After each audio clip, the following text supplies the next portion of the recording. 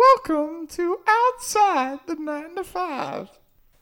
I don't know what that just was, but this is Kevin Hartnett. And I'm Colton Richards. And you're listening to the Outside the 9 to 5 podcast. A show where we discuss the challenges we face on a day-to-day basis with our careers, relationships, and fitness and nutrition. We'd like to keep it light as we discuss some of the life battles we, and I'm sure some of you, deal with on a daily basis. So sit down, strap in, and enjoy the ride. It's live. Does that look good? Yeah, it looks good.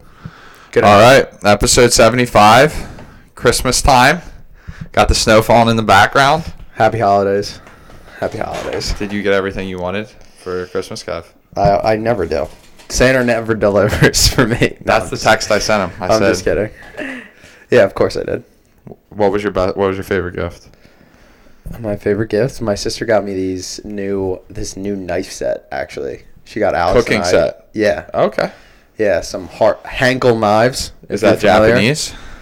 No. Okay. I don't think Henkel is a very Japanese sounding last name. But yeah, so. Thoughtful gift. Very thoughtful. Yeah.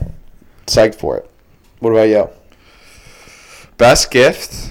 That's a layup of a question, just hanging with my beautiful mother and my family. Oh my gosh. Look at that. It makes me sick. Look at that, huh?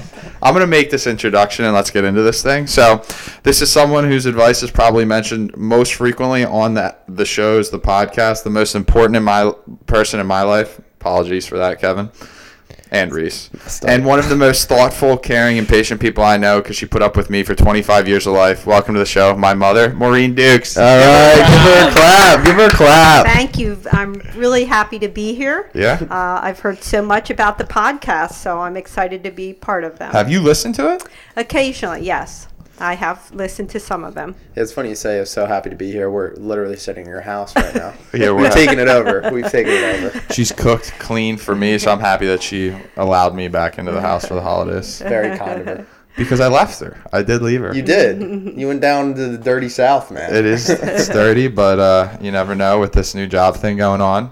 Well, I sort of knew you were destined when you would ride around on the stick pony at your brother and sister's start to the show. Soccer game with cowboy boots and a cowboy hat on. I'm sure when we're done, Kevin, I can dig up a few photos of that. Oh, we'd love to see those. We'd love to see those. Yeah, just for research purposes. So, yeah, I think it was sort of destiny. You know what? That hurts, though, Mom. That hurts my prospects at a girl coming into my life now that we're going to be posted. Or maybe it improves it. Who knows? Who knows? They want a cowboy, a stick-riding cowboy. There's somebody out there for everybody, dude. Come on. Give yourself a shot. So, we talked about this before the show, Mom, but I just want to kind of set the stage for the conversation.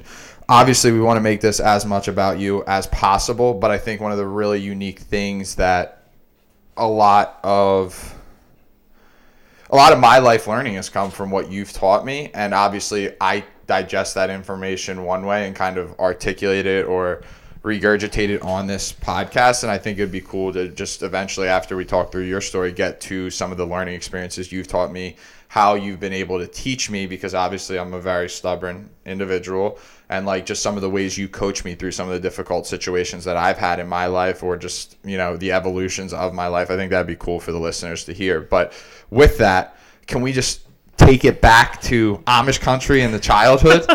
Oh, wow. You're from Lancaster? From Lancaster County, Oh, wow. and all the people questioning if we're Amish. Let me clear that up right now. We are not Amish. My God, we're starting to I was getting worried when I pulled in. There was a horse and buggy in the There driveway. was. That usually is the first or second question that Yeah. most people ask me when they know I'm from Lancaster County.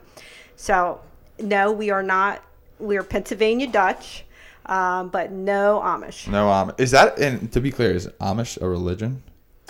Amish is a it's Christianity. Lifestyle. It's a lifestyle. It's definitely a lifestyle. Just like Ball is life, Amish is life. Same thing.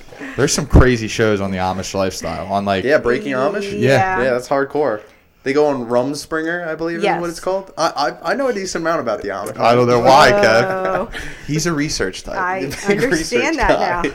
now. So with your childhood, I know it obviously involved House of Pizza and mini golf up there, but Yes.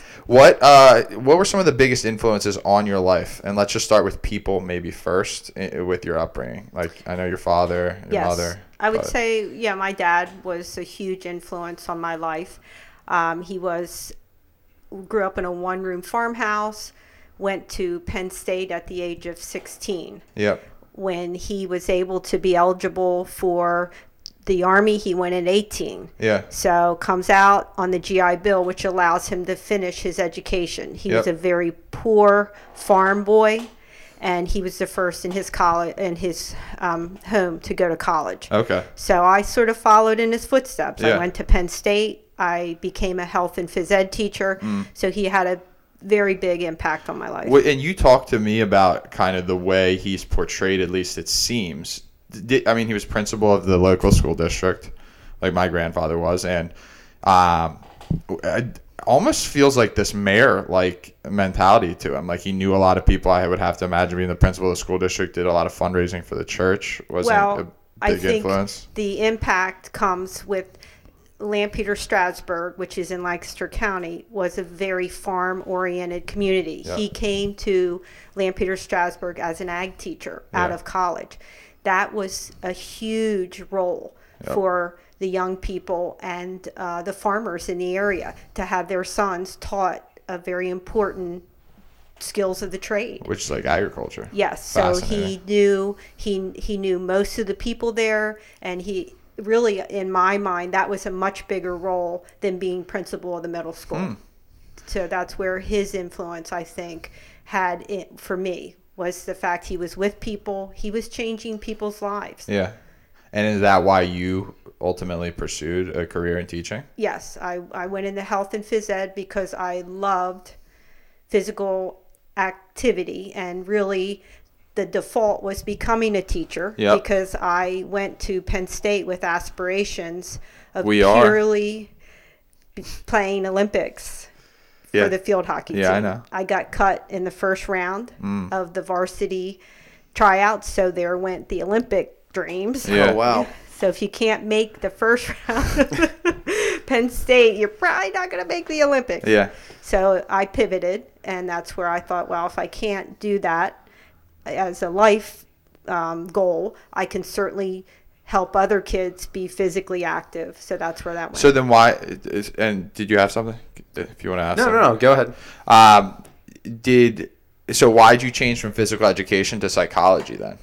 Well, it was a progression. So I taught for a number of years health and phys ed, and it was by far the most interactive and rewarding. If you can think back to your elementary school and your phys ed teacher, that was probably the best aspect of your day, other than not even close. Recess. By far. Right? Yeah, 100%. And, I mean, you are... No, math. Science. Yeah. Like, I walked in, and all I had to do was look at them. And everybody sat down. Everybody was in their squads. I mean, it was a tremendous experience. But there was always that group of kids that were troubled. Yeah. And I couldn't seem to reach them. Like, physical activity and being involved with other kids and playing with them seemed to not be what they needed. And so from there, I went back and got my master's in counseling.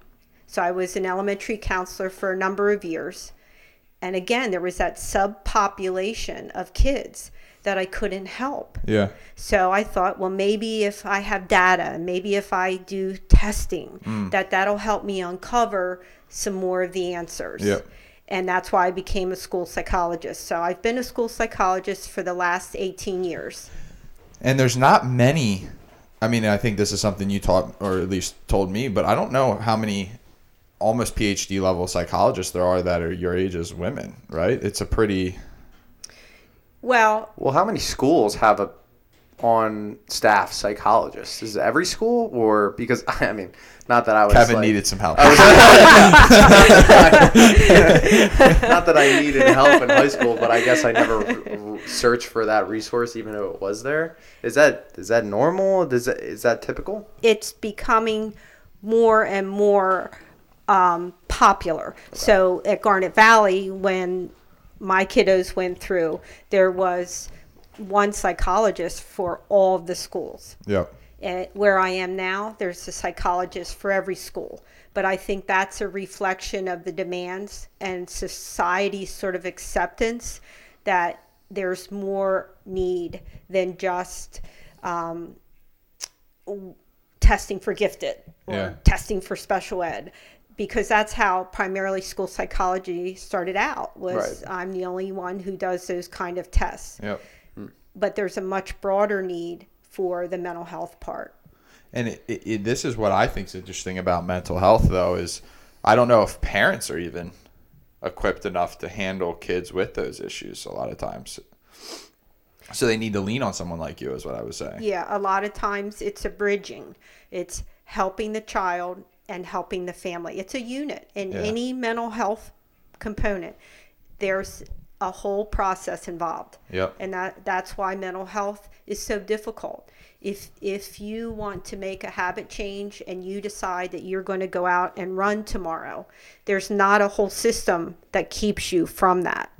With mental health, there's usually a component where everybody's part of a cycle or a role. And that's why it's hard to change. What do you mean cycle or a role? Sorry. So if you're, no matter, all of us have relationships. Yep. And within whatever relationship we are, we have a role.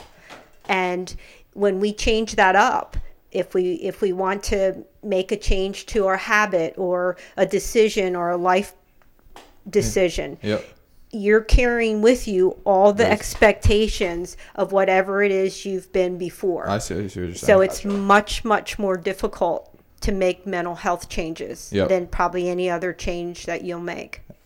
And I don't know how forgiving the system was 10, 15, 20 years ago for kids with that. Well, there was a stigma, and there still is.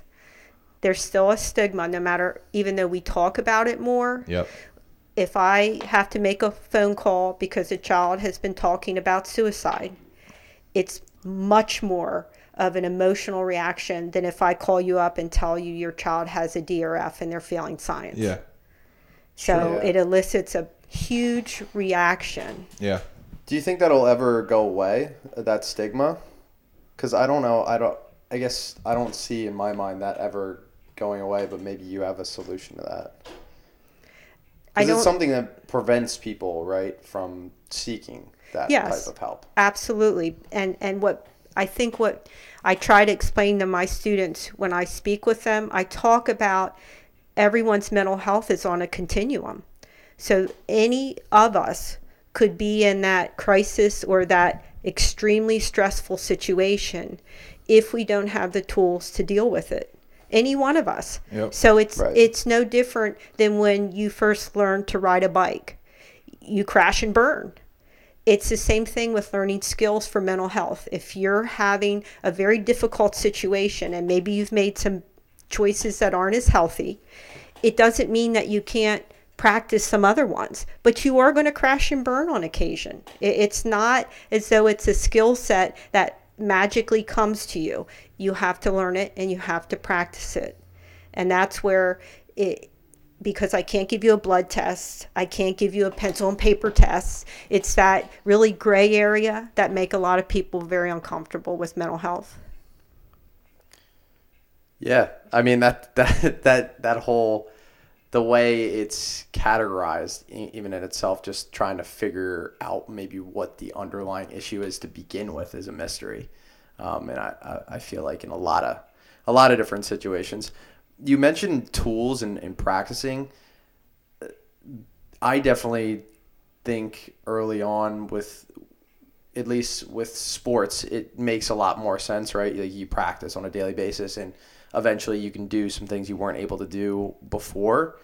From a mental health standpoint, it seems almost like hard to grasp what to practice and what the outcome of that is. So is that a stigma that some people struggle with around whether you actually need to, like, just the concept of practicing these concepts for mental health?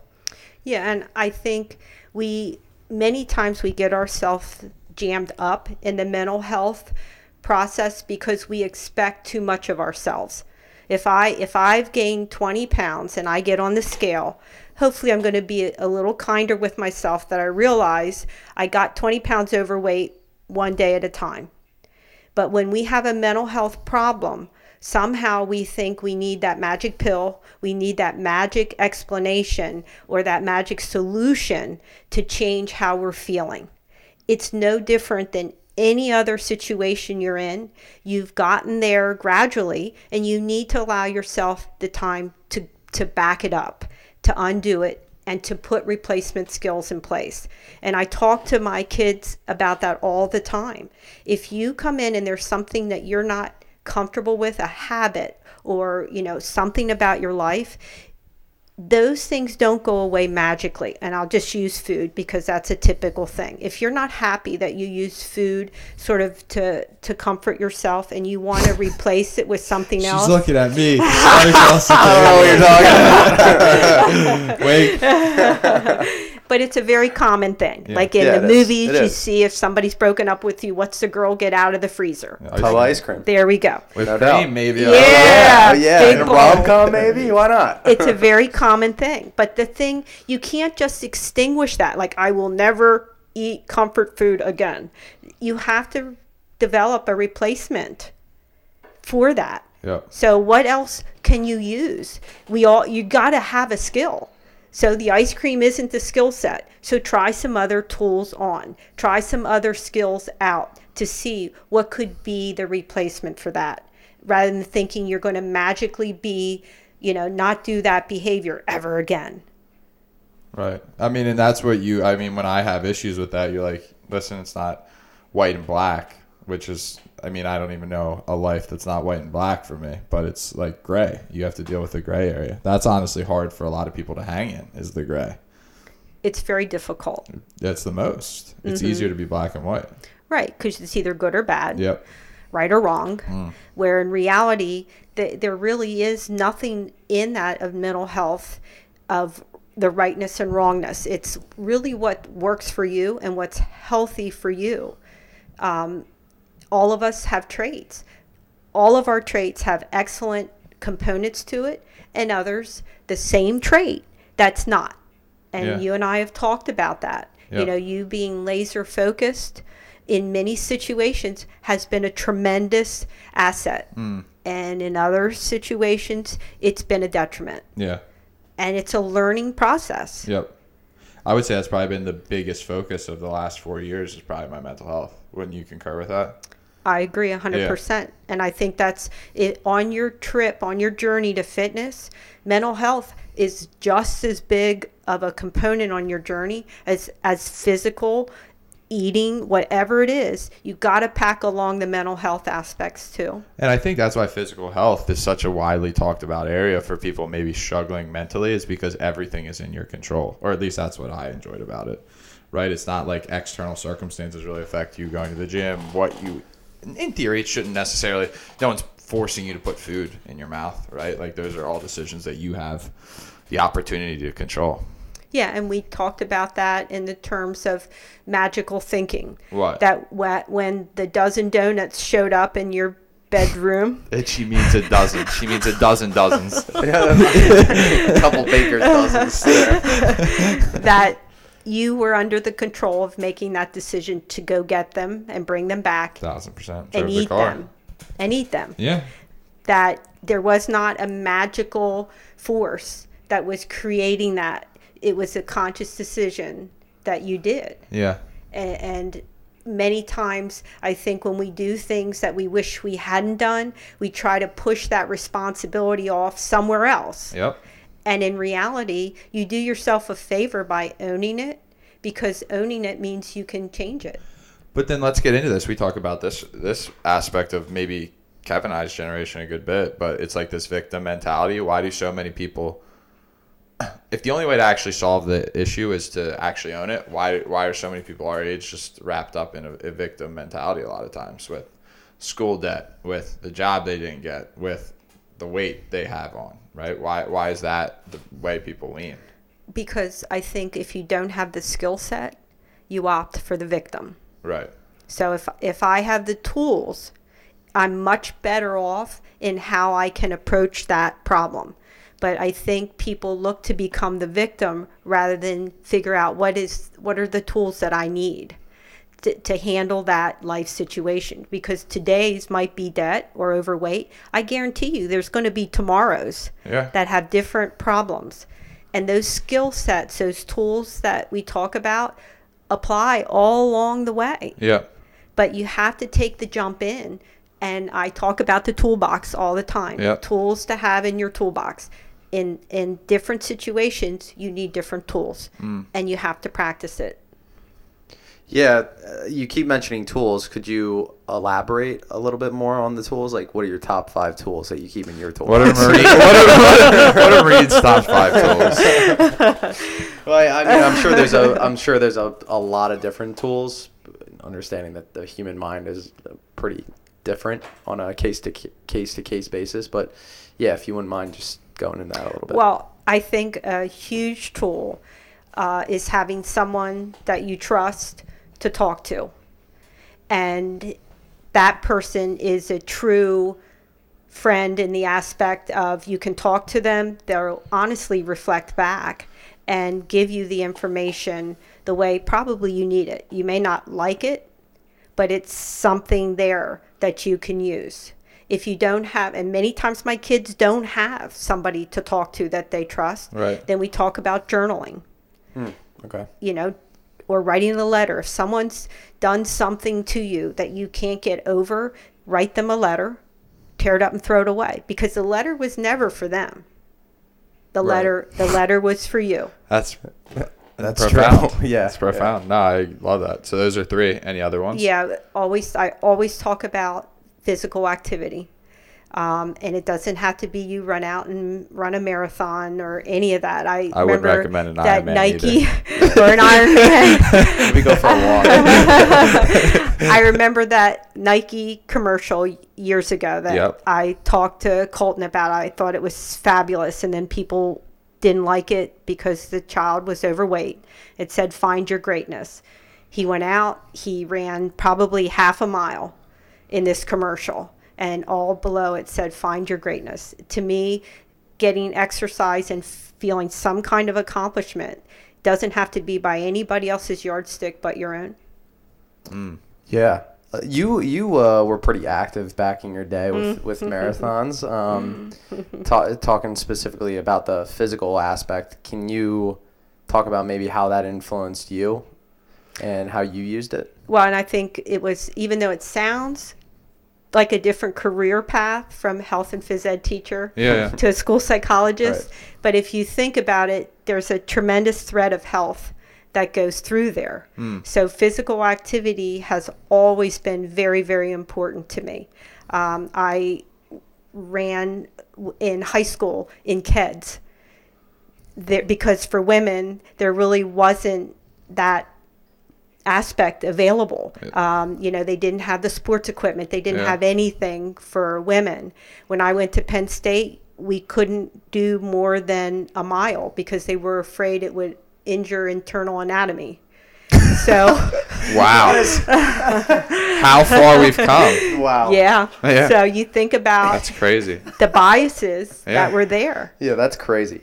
But so how'd you get into running then and the marathons? I don't even remember you telling me this. Just because somebody that my first husband was a cross country runner. I met him at Penn State. And so that was a natural progression.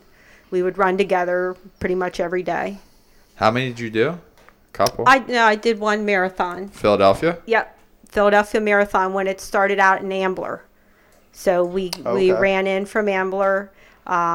And up the Schuylkill Expressway. Yep. So it was definitely challenging. You ran up the Schuylkill. Up the Schuylkill. They closed it down, and I think I told Colton. Terrifying. I still remember trolleys coming around, and there were guys crawling, and they took the foil covers, scooped them up, and then took them back. And I'm like, at that point, I'm like, what am I doing here? I'm waiting for the trolley. You're waiting. Oh man, that's funny. And so you stayed with running, I mean, pretty religiously for what, 30 years? Many years. So when I started running track and then it became more of a distance. So I was probably 16 years old. I ran religiously into my 50s until I had some arthritis stuff happen. Yeah, I mean, I would say even for us, Kev, just reflecting on running, but I don't think I've ever felt more mentally clear than after a run. Even though we love CrossFit, I've never felt more mentally euphoric almost after running. Yeah, I'm going to go with a hard pass on that one for me. Really? Yeah, I mean, every once in a while I had my good moment on a run, but I feel like mine were way fewer than yours. Yeah, probably. But it's interesting you mentioned the physical aspect because I think it's extremely discounted when we're talking about mental health. And there's a lot of, from my experience, a lot of resistance for those types of people. If you tell them to get active, they don't necessarily, maybe they don't understand the connection between the two. Or there's a lot of resistance, like, no, I have this mental health issue. Like, I don't have a physical fitness issue. Do you know what I mean when I'm saying that? Yes. Like I in my life, when I've talked to some people around me that have struggled with mental health battles and tried to present that as a possible route to improve that situation, it gets shut down pretty quickly. So maybe how do you present that to somebody?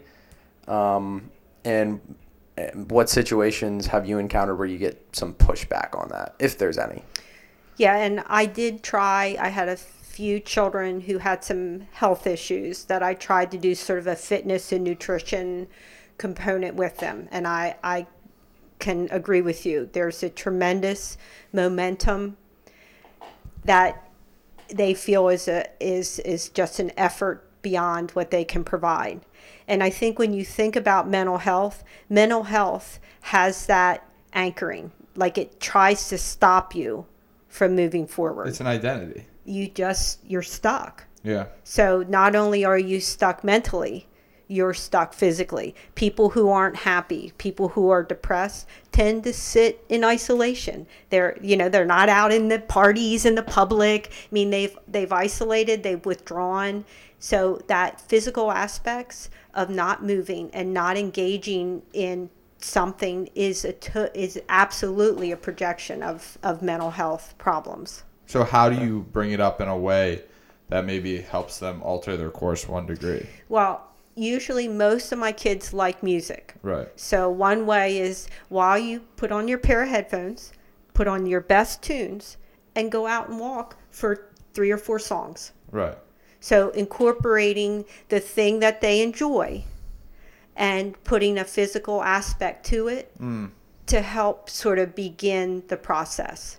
And then it has an innate ability to swing the whole cycle. Like all of a sudden, wow, after 4 songs, that was nothing. Like I'll walk a couple more. I mean, you hope for that immediate sort of sense of goodness or change that they feel, and then it builds on itself. And do you ask questions? Like what gets them motivated to do that? Like where do they find that motivation? Well, we just set, and I always present things with plan A and plan B.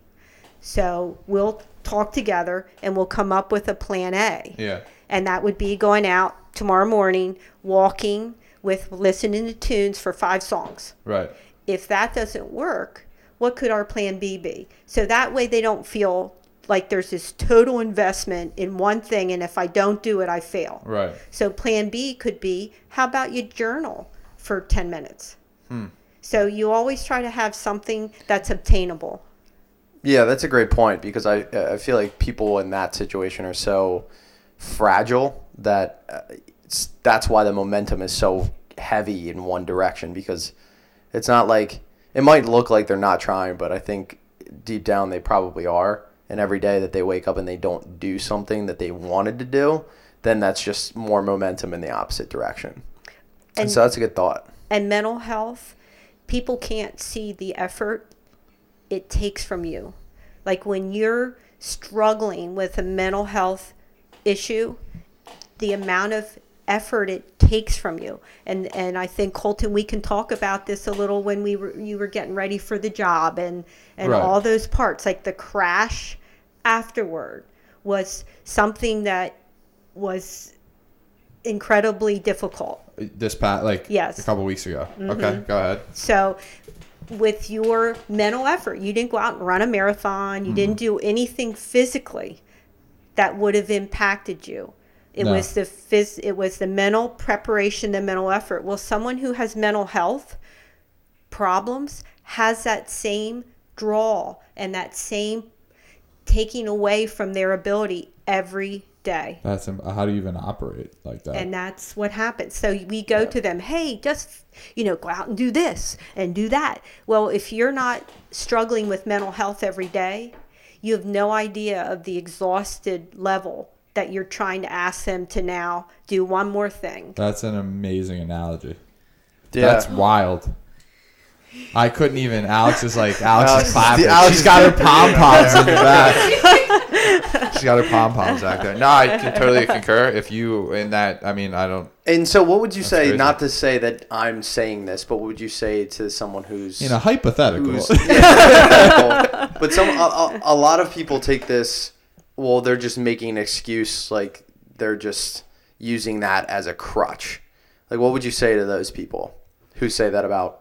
Help me XYZ clarify what is they're using as a crutch, Kevin. What do you mean by that? Maybe they're in this case. Maybe this person would say they're using their mental health as a crutch or an excuse for them to not do something. For them not to change, or for them not to do a physical activity? For them not to change, sure. Okay. Well, it would be the fact that they have something that's a barrier. If I could, and I've said this to parents time and time again, if I could put a cast on your kid's foot and you go out and tell him to run, I can say to you, but he's got a cast on his foot, he can't run. Mental health is a barrier. And people, because you can't see it, people tend to say, oh, it's just an excuse. You're not willing to change. So therefore you're falling back on this thing. Because you can't see it doesn't mean that it's not real. Man. Where do you get It's that getting level? really Christmassy. Yes. Where do you Believing is seeing. Where do you get that level of empathy? Because I think that's probably something you and Yeah. I lack for others. Maybe sometimes not lack, but sorry, we don't have the contextual or level of knowledge in this industry that you do. Like, where do you come up with that empathy? Just learning, education about it. Just through the years, what I've seen is as children have come into me, the things that aren't barriers to maybe other kids are barriers to them. So their mom and dad had a fight 2 weeks ago, and this kid cannot get over it. Yeah. So it's as true and real a barrier as to him as it is to the young man that comes into me because their father committed suicide 6 months ago. Like, just because Okay. you and I validate it and think, wow, the 6 month, dad killing himself 6 months ago is definitely a legitimate barrier. We're putting on our judgment of what is or isn't a true barrier. Yeah, that's so interesting. Because, just naturally, I'm like, okay, that kid deserves some time off. Yeah. But maybe the other kid doesn't, just naturally. But I understand exactly what you're saying. It makes complete sense. That for us, maybe a marathon isn't that big of a deal, but for somebody who's never ran before, yeah, running 26.2 miles is a big deal. And it's This is the your same thing. lens Yeah. that makes Right, the judgment, right. not theirs. And it's really, they're the ones. And honestly, it's been remarkable to me how different each kid is based on what they've experienced and how it's become a barrier or not. And the things that hang kids up for years that really you look at it and you think, wow, they should have been able to work through that, but they can't. 100%. No, it's fine. We play through. I mean, we have Reese barking. It's Reese a is- Lancaster County Club. Yeah. Now we have tea. We have to break for tea. Wild. I'm learning a lot that I didn't even know about. I think there's a level of empathy I didn't exercise prior to just talking about this with you. Yeah, absolutely. Were you gonna ask a question? I didn't have a question. Keep Yeah, going. I was gonna ask you, what do you see? What's the most common, I guess, mental health obstacle kids are facing or have faced over your time period as school psychologist? I was gonna say psychiatrist, but they're definitely different. Definitely. Yeah. Well, I would absolutely 100% say social media, without a doubt, has been the biggest impact to my kids. I can see that I have Alex also. somebody agreeing in the crowd. An avid fan. Yeah, I would agree with that. Yeah. And not to discount the benefits of social media, and Colton and I have talked about this before, but particularly adolescents, because I'm in a middle school, they don't have the filter nor the ability to critically think about the information they're getting. And they are on social media 24/7. So, and I talk to parents about this. There's a subculture that goes on in the evening. So mom and dad are in bed, and the kids are on wherever they on, Discord, whatever platform. You're so hip, I Mom. am. You're hip. Yeah, you know way more than us. You gotta stay ahead of the kids you're working with. Yeah, you're like on the social media before they even know what's about to hit the market. Wait, is that Mrs. Dukes on there? She's in the metaverse. Watch out for her. But that has been the biggest impact on my middle schoolers' mental health. Is they can't turn it off. They believe that everyone's life is 100% better than theirs. They think everyone else is thinner than they are, richer than they are, having more fun than they are. And an old person like me who tries to talk to them about it, I can't discount it. It's hard for me to say to them, no, that's not real. Yeah. Because that is their reality. Yep. And I mean, my number of kids hospitalized, the number of kids committing, trying to commit suicide. When I started 18 years ago, I might have had one child hospitalized during that school year. I'm easily at 5 right now. Oh my gosh. And this is December. Whoa. That's crazy. And what causes the suicide? Just believing that they are insufficient in certain areas based on what they see, or? Well, no. Usually when people are suicidal, in no way do they wish to die. Okay. They wish for the pain to stop. And so they just... Got it. And many times when I've talked to children, that's how I phrase it. Do you have... Is the wish to end your life so that you don't live anymore? Or is there so much pain that that's your only way out? And every one of them says, there's so much pain, I just don't see a way out. Yeah, I can only imagine if social media middle school was a nightmare for me. So let's add social media to that bucket, and that's a whole different concoction right there. It's crazy. It's crazy to think that. How aware are parents of that issue? Are they just oblivious? They're aware that there's something going on, but they don't know the extent. I mean, Colton, you probably can remember in high school, there might have been the beginnings of what in my age was called like a slam book. Like it was nasty things that you said about each other. Yeah. But you didn't have to come home and necessarily live that now on the internet. Yeah. These slam books of old are now there All the time. For forever, yeah. And it has a life of its own, because even if you're not on, one of your friends may be on, and they let you know that somebody just posted something negative about you. Yeah. I can say a little bit at least about my high school and sophomore, junior year. I mean, a lot of the situations I had developed they were ignited a lot on social media. Me saying horrible things about this person I was in like a argument with, basically, and everyone was involved on the thread. So I get it, but I can't imagine it. I mean, I didn't know anything about myself in high school, but I can't even imagine that going another 6, 7, 8 years earlier in my life. I couldn't even imagine how that plays out. Yeah, I think this is a broader issue that not only affects kids, too. I think it definitely affects a lot of people our age. Mm-hmm. So, I guess what tools are you giving the kids?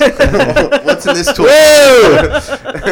And what could people maybe our age do to better handle these apps, social media, whatever you want to use to call it? Well, as difficult as it is, I do think there are those times you have to unplug. Because I think when you unplug, you then have a sense of trying to sort of re-equalize. Because you can find yourself getting sucked into it. Right. And then once you unplug, it gives you that opportunity to let some other information in. If you let it consume you, you're only hearing what's coming in from other resources, not your own judgment, not your own thoughts. And that's because you've sort of given it up to the social media platform. So unplug, Kev. Hang up and hang out. Yeah. You know? Which you guys know. You've heard that, I'm sure. Yeah, I mean, I could definitely do a better job at that. So I guess I've just always started to, I mean, and this is strictly my advice, I can't say it works, but I always just look at it as a tool. Like, my Instagram account is always, like, I just don't look at it as a way to escape ever. It's like, for me, it's like, who am I learning information from and what am I posting to better my social media brand? Mm-hmm. I guess I don't know why I've developed that mindset, but I don't know. Just a thought. Well, yeah, it's a good mindset. And you're older. But Right. if you're 11, 12, 13, 14, Not a shot. you're totally Dunzo. unable Yeah. to do that. And parents need to step in. And that's where, if you want your kid to have a phone, go buy him a flip phone. Right. An Yeah. iPhone is not a phone. An iPhone is a computer. Supercomputer. It gives kids access to unlimited information. So many times, parents go, well, I want my child to have a way of contacting me. And I'm not discounting that. Get them a flip phone. Right. Get them a Yeah. phone that they can call you and you can call them. But it's difficult when they have unlimited access to the internet Yeah. for you to know what they're doing 24/7. True. And how much do you think is it important for the foundation of the family? Like, I feel like people with really strong families, maybe the kids don't struggle as much with, like, the whole dynamic of social media because they feel so loved, so included. So they have maybe a good perspective or a well-rounded perspective because of their family. I think that could be another huge aspect of it. That's a tool in the toolbox. Yeah. Because parents step in, they see that there's a problem because it's a slippery slope from enjoyment to all of a sudden, and it's becoming a term which I think we'll see is sort of that addiction. The internet, the whole component is addictive. Yeah. I think a strong family unit definitely has the ability to realize when this kid can't do it for themselves, that mom and dad unplug it. Right. And that's a treatment for any addiction, right? Is like family, love, care. So that makes a lot of sense to me, actually. Yeah, it's one of those things, it's like disguised, right? It seems like it's not a big deal, but clearly it's a huge deal. Huge. Most of the times when I talk to parents about their children failing classes, without a doubt, they'll say to me, well, I know they're playing video games till 11 or 12 at night. Like I was. So what was the issue? World of Warcraft was addicting, man. I was a level 80 mage. I don't know what that is. I was cool in my school. Oh, great, dude. Oh, just kidding. I was a loser.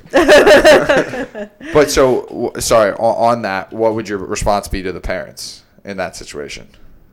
Is unplug it. Oh, unplug it. Okay. So, and I'm not saying you don't let them have access. Yeah. If it's a compromise. You say, John or Susie or Colton, you finish your homework, and after your homework's done, you can have an hour or two. Like, you have to put up some parameters. Some boundaries. Right, because other kids are on. Yep. I'm going to tell you. And adolescents have a tremendous fear of missing out. I mean, so do adults. the social construct of the world is like Yeah. you want to fit in. But as a kid, your job is to.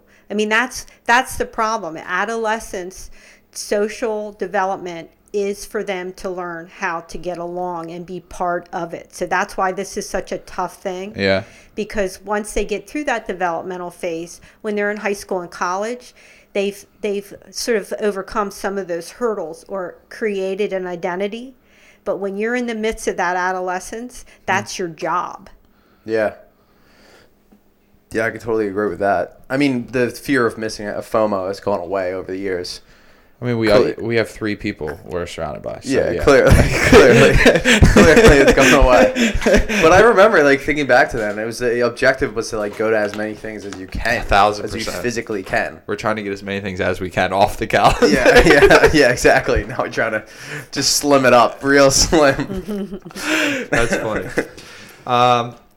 So one thing I wanted to get into, and maybe we're transitioning this more to like our age people with Kevin and I, is can we talk about the difference in our financial outlook? I don't know if it's as different as maybe, I think I've talked about it on here, but I think you tend to be a little bit more conservative leaning with respect to the financial situation, and I tend to be on the side of risking it to get the biscuit now at this stage of my career. And can we just talk about, I don't know, it's a big 180, but what is your, where does that come from? Like maybe I think it's more conservative, your stance financially versus mine. Is that just experience? Well, I think if you look, my father was a poor farm boy. Right. My mother's parents, they were sharecroppers, so they lived in tents. She didn't have a home until she was in high school. So That's just insane. They moved, picked cotton, and finally, by the time she was older, they had a home. So my upbringing was vastly different. In my house, you didn't waste anything. When my parents died, cleaning out their house was like going through a museum. Like anything they ever had was stored somewhere. I'm talking T-shirts on T-shirts on T-shirts. Dude. Yes. Really? Oh, man. Wow. I think it took a couple months to clean out Grandma's house. Yeah. And that was because when you grow up poor, there's nothing that you waste. Right. Where your experience is a little different. You had I had a better security than my parents. Right. You had a better financial security for the most part 100%. than I did. Yeah. So your perspective on money and spending and saving will probably be a little different. And the reason I bring this up is because I would say almost 90 to 95% of things we discuss is like we share a very similar outlook for at least me personally. And I would say this is the 1-5% degree where I'm a little bit more risque. Come on, dude. Your risk lexicon right now. I'm gonna have to add risk it to the biscuit to our risk questionnaire. But are you conservative? Or are you risking it for the biscuit? I'm risking it for the biscuit. But I think it's interesting for someone who I believe, is a huge coach and a huge advocate for everything I believe in. 95% of it we agree on. We find this one little different component, but doesn't mean that I don't trust her with everything else we talk about. So it's just an interesting. It's an interesting nuance. I don't know. Yeah, it's funny. Well, of course, you both are at extremely different stages of life. Yeah. So For sure. That's one thing to consider. But it's so funny how consistent that approach to money is for like people whose parents were like Depression era parents, like Yeah. were born in that era, and they pass along these values of like saving everything, like saving, just rubbing 2 pennies together to save it. And it's a really cool thing to see, because these people are able to save a lot of money, but then when they have to go spend it, you can almost see the like uneasiness. It's almost an exercise trying to get people to spend their own money. Right. Be like, you have more than you need. You have more than you need, yeah. You can't take it with you, so maybe let's buy something nice, go on a family vacation. You can afford to do that. So. And here's what You I know? think, just for, again, maybe our generation of kid, I just don't necessarily think the same tools that work for her are going to work for our generation based on how things are going to be monetarily 20, 30, 40 years from now. I don't think you can scratch pennies together to get to an extremely successful financial situation 40 years from now. I think you got to make a lot more money to be able to facilitate the type of retirement that she's going to have. Well, yeah, I agree with part of that. I think people get lost in like the piece of, I have to make a lot of money, but how do you make a lot of money? You save money and then you invest it, right? Correct. Like Yep. most people don't. I don't know why that concept gets lost so easily, but to invest and to make more money, you also, like, at the same time, you have to save money. So saving money is just as important as investing, but without either one, the equation kind of flops out, right? Bottom line, she's got me investing a proper amount of money in my 401k. There you go. Anytime Colton would let me know that he had some extra money, I'd always go, "That's awesome." Don't forget to put 1% away. Get to that company match right there. That's so funny. That's good advice. That's good advice. So one question I do have here, because I don't know if we've ever asked this to, like Jeremy or any of the people that have been a little bit older that we've had on the show. Do you have any regrets? Because I've heard it answered differently in different episodes and podcasts I've listened to. People would say straight out no, because they're happy where their life circumstance and this moment has brought them to. But I wanted to ask this to you because I feel like you would give us a genuine answer. Do you have any regrets or moments you would have slightly altered for the course of your life? I would say my biggest regret is having put my kids through the divorces. Okay. That was never anything. I mean, my parents were married 43 years. Yeah. I, in my wildest dreams, never anticipated one divorce, let alone two. All my friends from Lancaster have been married forever. They got married right out of high school.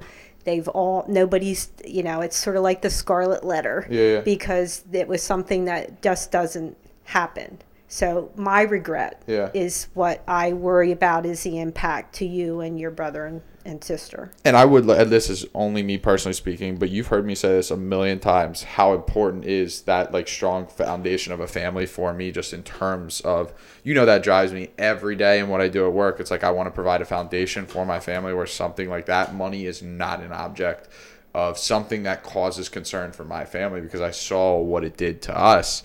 But you don't take 100% responsibility for it, though, do you? Because there's two people in the divorces, right? Right. You know what I'm saying? But I guess I do recognize that there were things put in motion that I didn't have, like I had to make a decision. Yeah. In both of them, I had to make a decision to rescue or keep the family together. So I do feel a huge sense of responsibility, even though I do understand there were things that were outside of my control. Yeah, that's tough. Thankfully, I haven't had to make any of those decisions. But yeah, I mean, looking back on my family's relationship, and my mom and my dad had a pretty fractured relationship throughout my whole childhood. And honestly, I wouldn't, although like looking back on it, it's always ideal to have two parents that get along and sail into the sunset happily ever after. But it almost made me who I am, also for the good and for the bad. So I don't know. I think back on that, and I always think to myself, if I take that away, I don't know if I become the same person. You know what I mean? And this is another question I just had: is marriage too put on a pedestal? Like, are we meant to be with one person forever? Like, you know what I'm saying? Like, it's so you were married. How old were you when you first got married? 20? 21. That's what I'm saying. And then you married my father at 30? No, 30. Right? So, like, I mean, I am a vastly different person. Imagine me getting married at 20 versus today. Are you kidding me? Like, you getting married right now sounds crazy to me. I know. Well, that's what I'm saying. That's what I'm saying. So it's like, I can't. I mean, I know I'm just throwing this crazy question, but is like marriage supposed to be forever, like with one person? I'll let you take that one. I don't know. I mean, I've never thought about it. I've never thought about it until right now. Well, I can only say from personal experience, it wasn't because of me not. I didn't choose to leave because I wasn't in love with that person.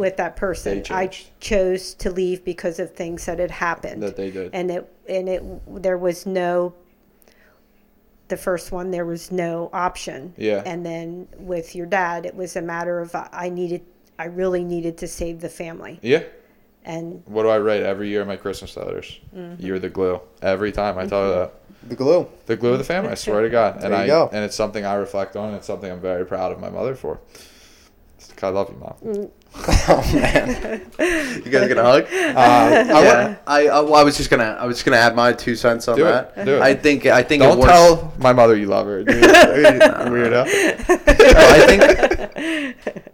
I think it's possible, 100%. You just have to find the right person.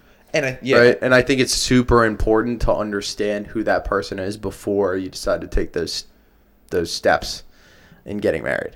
Because, you've seen, I think our generation has taken a little bit more time which I love. to push that off a little bit, which I think is a good thing. I mean, people can get married early and still have very successful relationships and things along those lines. But yeah, thinking back to like who I was 5-6 years ago, I was like completely different person. Yeah. I think it's a positive. You're right. Is that we're getting married later. And to your point, Mom, it's almost the trajectory of the people. Like, it's not necessarily that you didn't, I don't know necessarily you changed, but maybe the other people did, right? Like, well, and that is, to be honest, no matter when you get married, you're going to evolve. Right. You're going to, and if you don't, that's a problem too. Right. But you're going to evolve. So the marriage in itself has to work to evolve together, because it's way easier to let yourselves both go different directions. That's way easier. you're right. Yeah. Than working together. And that's probably why you see divorce rates so freaking high. Yeah. Great time to be a divorce lawyer. Some of my most successful clients focus just with Divorcees. divorcees, I swear to God. I want to ask you about one specific character trait because it's profoundly utilized in my life. But where did the note gesture come from? That's something that you and I have definitely done for each other for a long, long time. But where did that start and why did it happen? I don't know why it started other Yeah. than it was just something I wanted you to take along in your day. Yeah. And it seemed to me to be something that was more of a sort of a surprise. It's amazing. Then, love you, Colton, have a good day. Like sticking something in your lunchbox or, in your suitcase before you left. It seemed to be something I could send with you. Yeah. In your day. It's my favorite. It's one of my favorite things that you've done. And I wrote notes to Kevin and Alex when they went on like a long vacation. Yeah. Remember? I do remember. I miss you guys. Yeah, it's great. It's nice to have. It's definitely, it feels way more genuine when you get it in a note. Yeah. Than just in passing. Or So even I a could see that. text. And it's a surprise. Yeah. Like, oh, he took time to think about me and make the effort to do something concrete. I leave notes in Kevin's lunch. Oh. Yeah, Alex does leave notes in my lunch all the time. Pretty much every time. It's every time. Yeah. Usually it has my macros on it, and it has a nice note. That's So, when she started putting macros on your lunch during the Ironman training. I was like, I know. if that's not for forever, I don't know what is. I And I don't was know. saying, this needs to be in my dating profile. Must make lunch with macros. There you go. Do you have anything else? I was going to get into maybe some of the tools that you've helped me instill in the last 5 years, but I don't know if that's going to. Do you think that's going to go long, or what do you? I don't care. What- I think this one's worth going Longer? for. Okay. You know. All right. It's So, your mom, bro. it's my mom. I have a quick question to her though. Go ahead. You mentioned one of the other tools that you can use is to talk to other people. I feel like one of the biggest difficulties there is for that other person to respond in a correct manner, or in a way that helps that other person that they're trying to be a sounding board for. How do you do that? Because it sounds like when Colton talks to you about it, you do a pretty good job. So I just figured, you might be able to share some nuggets as to how you approach those situations. Well, Colton knows usually the first thing I say is, what do you think? Or what I hear you say. What I hear you saying is. Because I think most times when you're talking to someone, you've already had in your mind if it's a solution, something, I think you already have thoughts of what you think you would do or what you would say or what, it's not like you're truly going to that person just to get their information. Right. In some ways, it's to get affirmation. And so before I share anything, I sort of need to know where Colton's coming from. And the same thing with kids who come in. If there's a problem that's happened, I want to know what their view of it is. Who cares what mine is? Like, I need to hear from them first. Yeah. Because that's where the solution lies. Not within me, within them. Okay. But what if their solution is a harmful consequence or result? And I guess the process to that is where do you think that's going to get you? Like, how does that solve the problem for you? Got it. So let's say somebody's going to beat somebody up after school. Yeah. Okay, they're mad at Johnny because they did whatever. So we talk about, what does that look like? Like, how is this going to play out? Right. Because usually when people are in a situation, in a problem, they just want out of it. Yeah. They want it to end. They don't really think about what the long-term consequences or where does that ultimately get them. So you try to help them sort of project and see what that future could be. And is it really a solution? Got it. Okay, so you almost like take them down the different routes they have, Yes. hypothetically. The decision tree. So I'm Okay. not making it for them. Right. And they may ultimately say, I'm going to do that. And so then I see them the next day because they're suspended. But, ultimately they were going to do it anyway. Right. Yeah. So why not at least open up option B, option C, option D that they could think about? That's one thing you do a lot, especially when I'm heated with something at work. I mean, this is all the time, obviously. Very emotionally charged. But she's like, a lot of times she'll say, because I have this preconceived notion of what I want the answer to be, a lot of times I do want some sort of affirmation. And I've got a good context of like how to think with respect to work a lot of times. But she's like, well, have you thought about this manager, this person thinking about it this way? And then I'm like, wow, you're right. You're right. Like the option, the different paths that I didn't even think of. And I think we all do that because we know what we know. Yep. And obviously everyone else thinks the same way we do. But I not mean, really. why wouldn't they? Right. But it's fascinating. It's been fascinating through the years of being able to talk to young people and the truth that they put on things. Like, and a good example, many times when parents have broken up or they're getting a divorce, many times the children say, well, it was my fault. Huh. And you sit there and you're like, How's that possible? That's great. it's just, but that's their reality. Yeah, I mean, when you think about it, all of us to a certain point have, we think we're the center of the world. So therefore, if things went off the grid, it was something that we did or something they did. And in reality, most times it has nothing to do with them. Right. So it sounds like what you're saying is that person who's supposed to be almost like a sounding board, they shouldn't be providing any solutions, right? They should be helping the other person present the solutions and find their own path. Yeah. Correct. So the hardest part is you have to listen to what they're saying and not overlay your solution. Yeah. Because your solution probably isn't going to work anyway. Yeah, you're probably right. But usually I'm like, this is what you got to do. Well, yeah, I think that's probably the biggest obstacle for me when I encounter those situations is this person is coming to me with a problem, so I'm going to solve it. All the time. Or I'm going to help them solve it.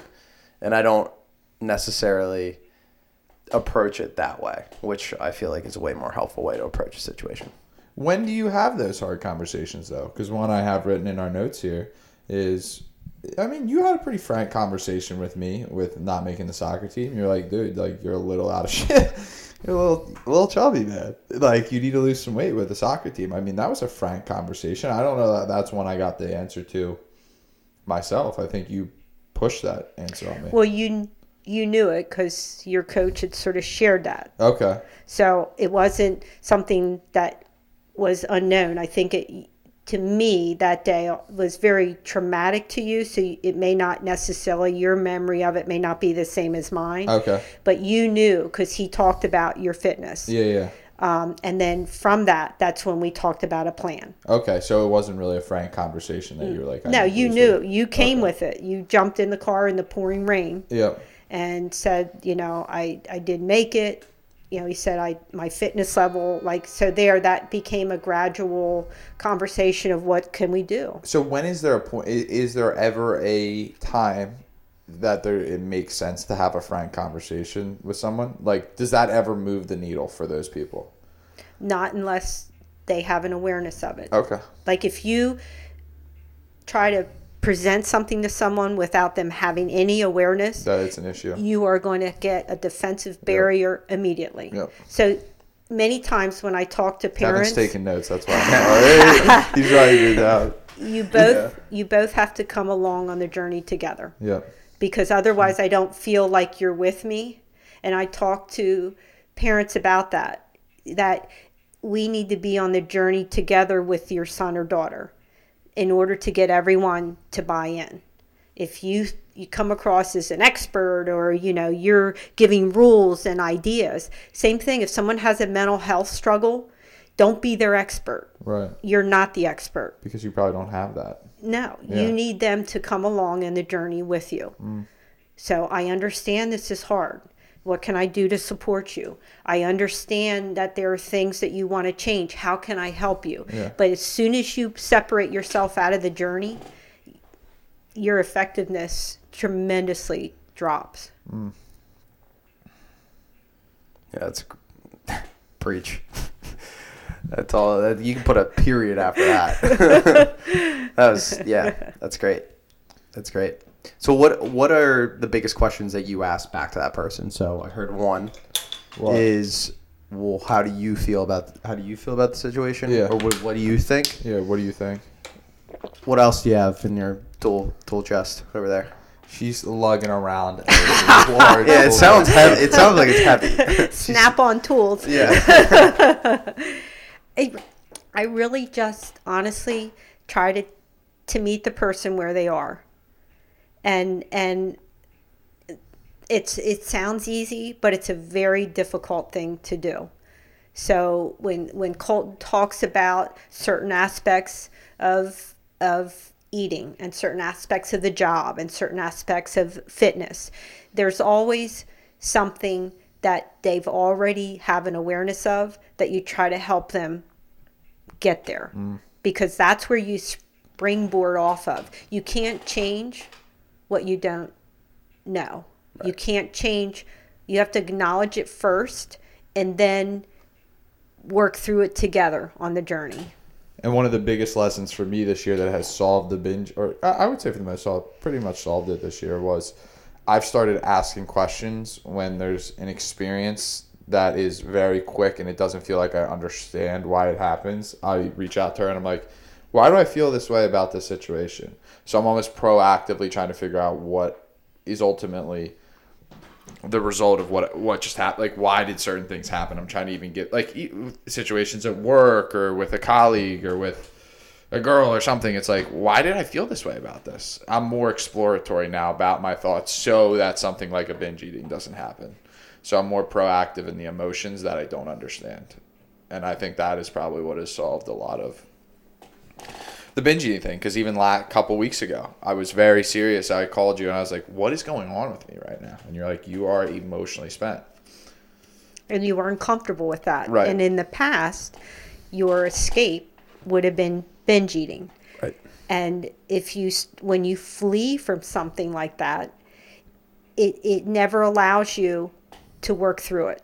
And I think that was, and correct me if I'm wrong, Colton, the uncomfortableness was facing the feeling of being emotionally exhausted. Yeah.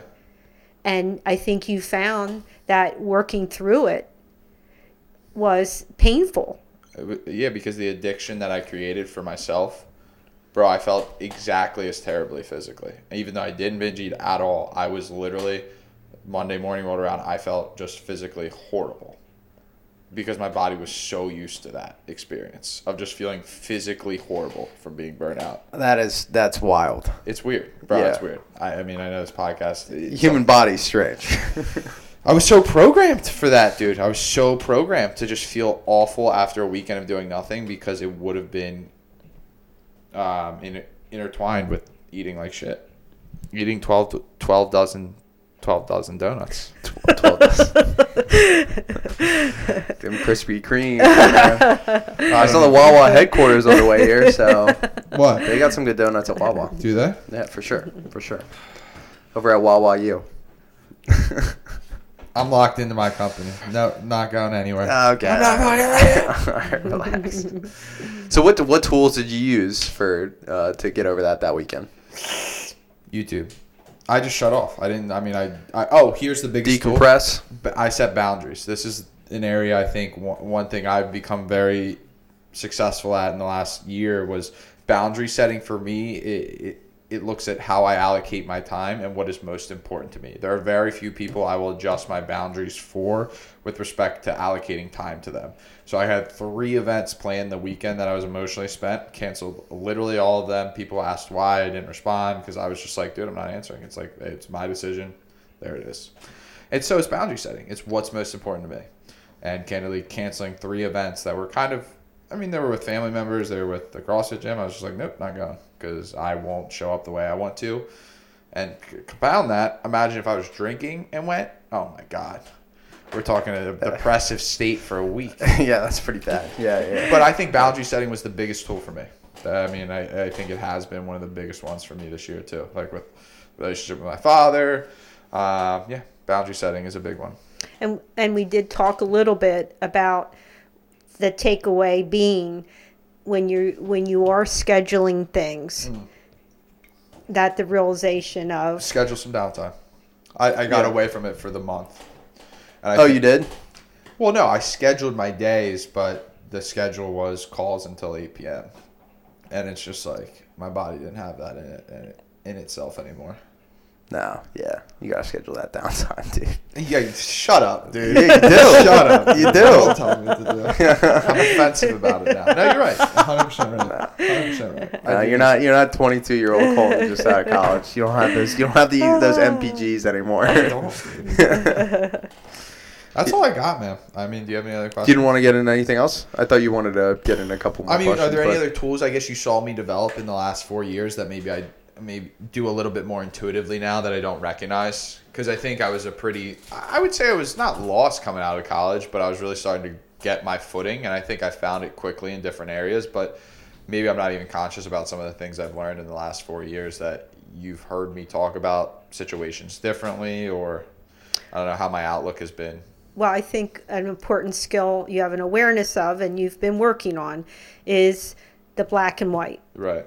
So for Colton, the world is on, or dark. Right. And we've talked about dwelling in the gray and understanding that that's probably where the healthiest area is. Sure, when you're on laser focused, there's things that come from that, but there's also a cost. Right. Yeah, you got to acknowledge the cost, for sure.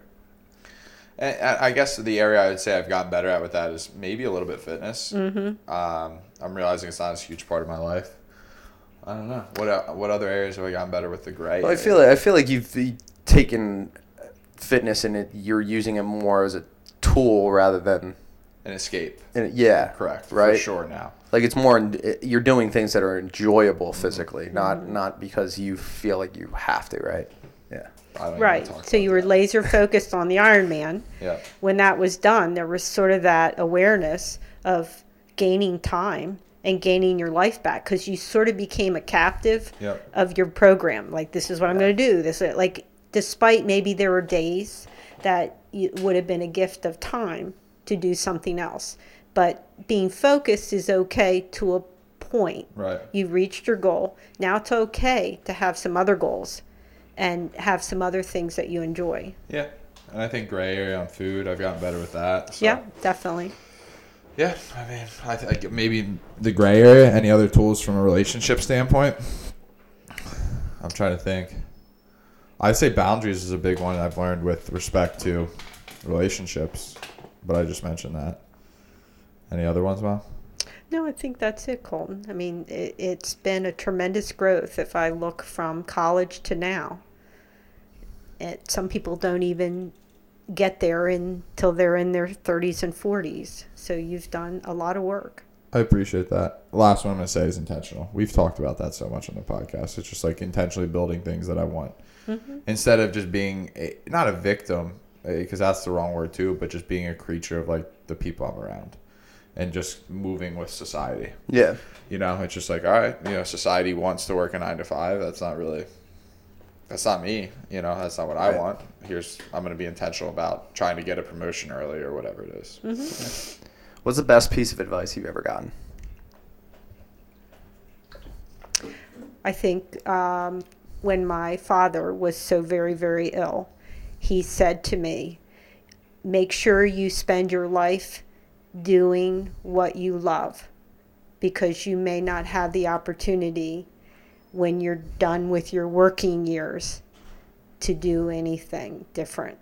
And I remember that. I mean, that's what led, sure, education and counseling doesn't provide with this huge income, but it is what I love. It's what I feel is my, passion. So I followed what he has said, and that was from a man who was at the very end of his life. I think he died a month later, but that was something very important to me.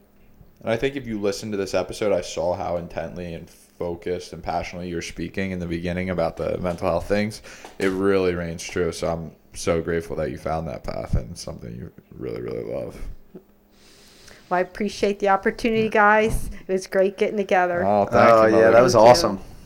Peace. That's a wrap on That's episode a wrap. 75, Put a bow episode on it. 75. Peace.